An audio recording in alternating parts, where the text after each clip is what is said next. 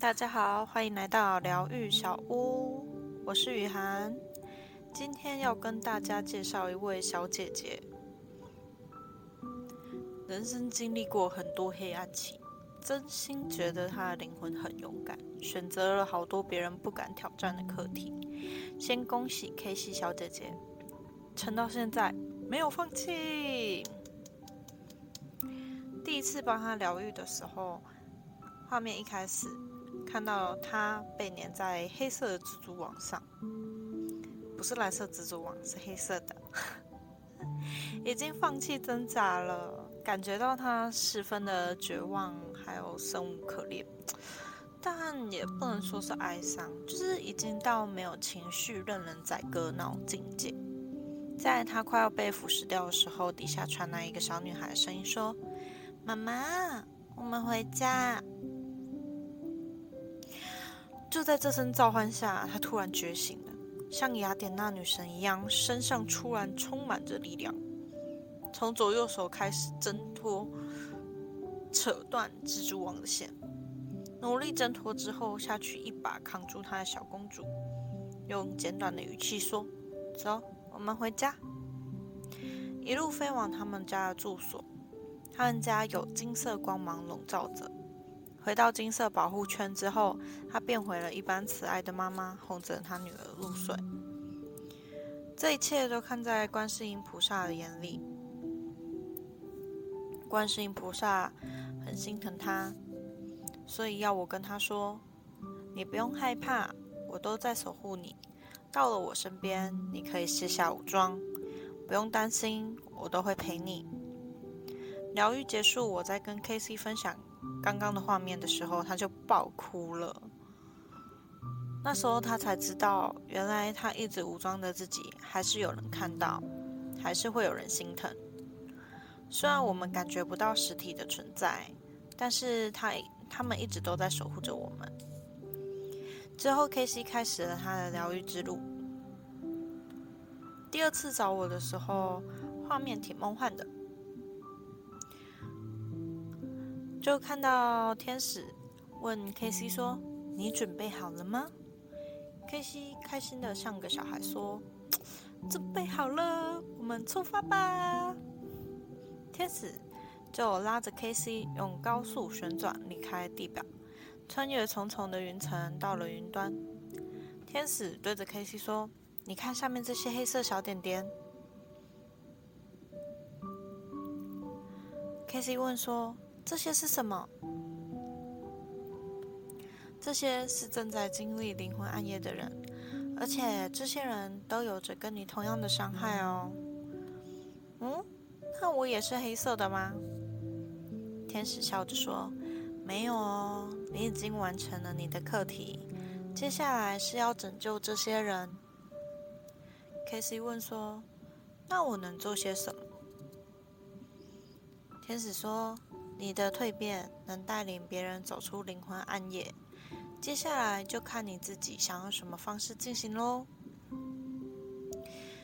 那时候我还不知道 Kc 到底经历过什么，就如同天使说的，他已经完成了他的课题。我相信疗愈完他自己，他会知道自己该做什么。第三次来找我的时候，我才知道 Kc 是被性侵的受害者，但我感觉得出来，他已经渐渐的走出来，而且已经愿意站在云端的高度看待这个黑暗的过往。这次他找我，主要是问我为什么他会经历到这些。这次看到的画面是他的前世，当时他是一名打仗中的军人，画面中看到军营，大家的表情已经是疲惫不堪了。忽然有一堆马车载着一堆少女跟妇女到了营区，长得都挺漂亮的。对，看到这里，我心里也有个底。我想各位观众应该也都听过慰安妇这个名词吧？他们是10几位军人共享一位女性，当时的 Kc 看到自己军中的兄弟一个一个露出那个欲望的表情，满足、爽，那种恶心的表情走出来的时候，嘴角还上扬的说：“换你啦，好好把握。”我已经找不到词汇去形容他的情绪了，但是气愤吧，恶心、心疼、同情、气馁，这很多很多种情绪混杂在一起。当他走进去的时候，那女生的眼神是充满恐惧以及绝望，就是想死却死不了的那种感觉。当时 Kc 就叹了气，走到他身边说：“不用怕，我不会碰你，把衣服穿上吧，你好好休息。” Kc 一直觉得很气馁，觉得没办法替这些女生做什么，而且也替她们感到很难过，也常常在想说，如果我能为她们承担一小部分也好，就一小部分就好了，希望不要再有这种事发生。他们是时间轮流制，每当轮到 Kc 的时候，就是这小女孩唯一期待的时光，总算可以休息了。至少在这短短的时间，她可以活得像个人。少女很感激她，她知道 Kc 只是一名士兵，没办法为他们做些什么，但至少在这恶心的地方，还有一丝丝的人性与温暖。他已经很感激、很感恩了。可是打仗的年代不可能带着他们到处走，所以这些慰安妇只能留在原本的营区，等待着服务下一批军人。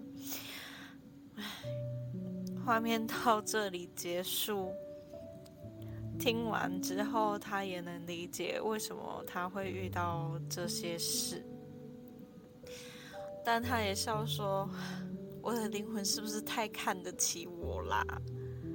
我跟他说，灵魂投身到地球都会写灵魂企划书，灵魂会选择自己可以承受的课题。就像有些人会选择破产、无家可归，是因为他们觉得钱再赚就 OK 了，但有些灵魂就接受不了这类的事情。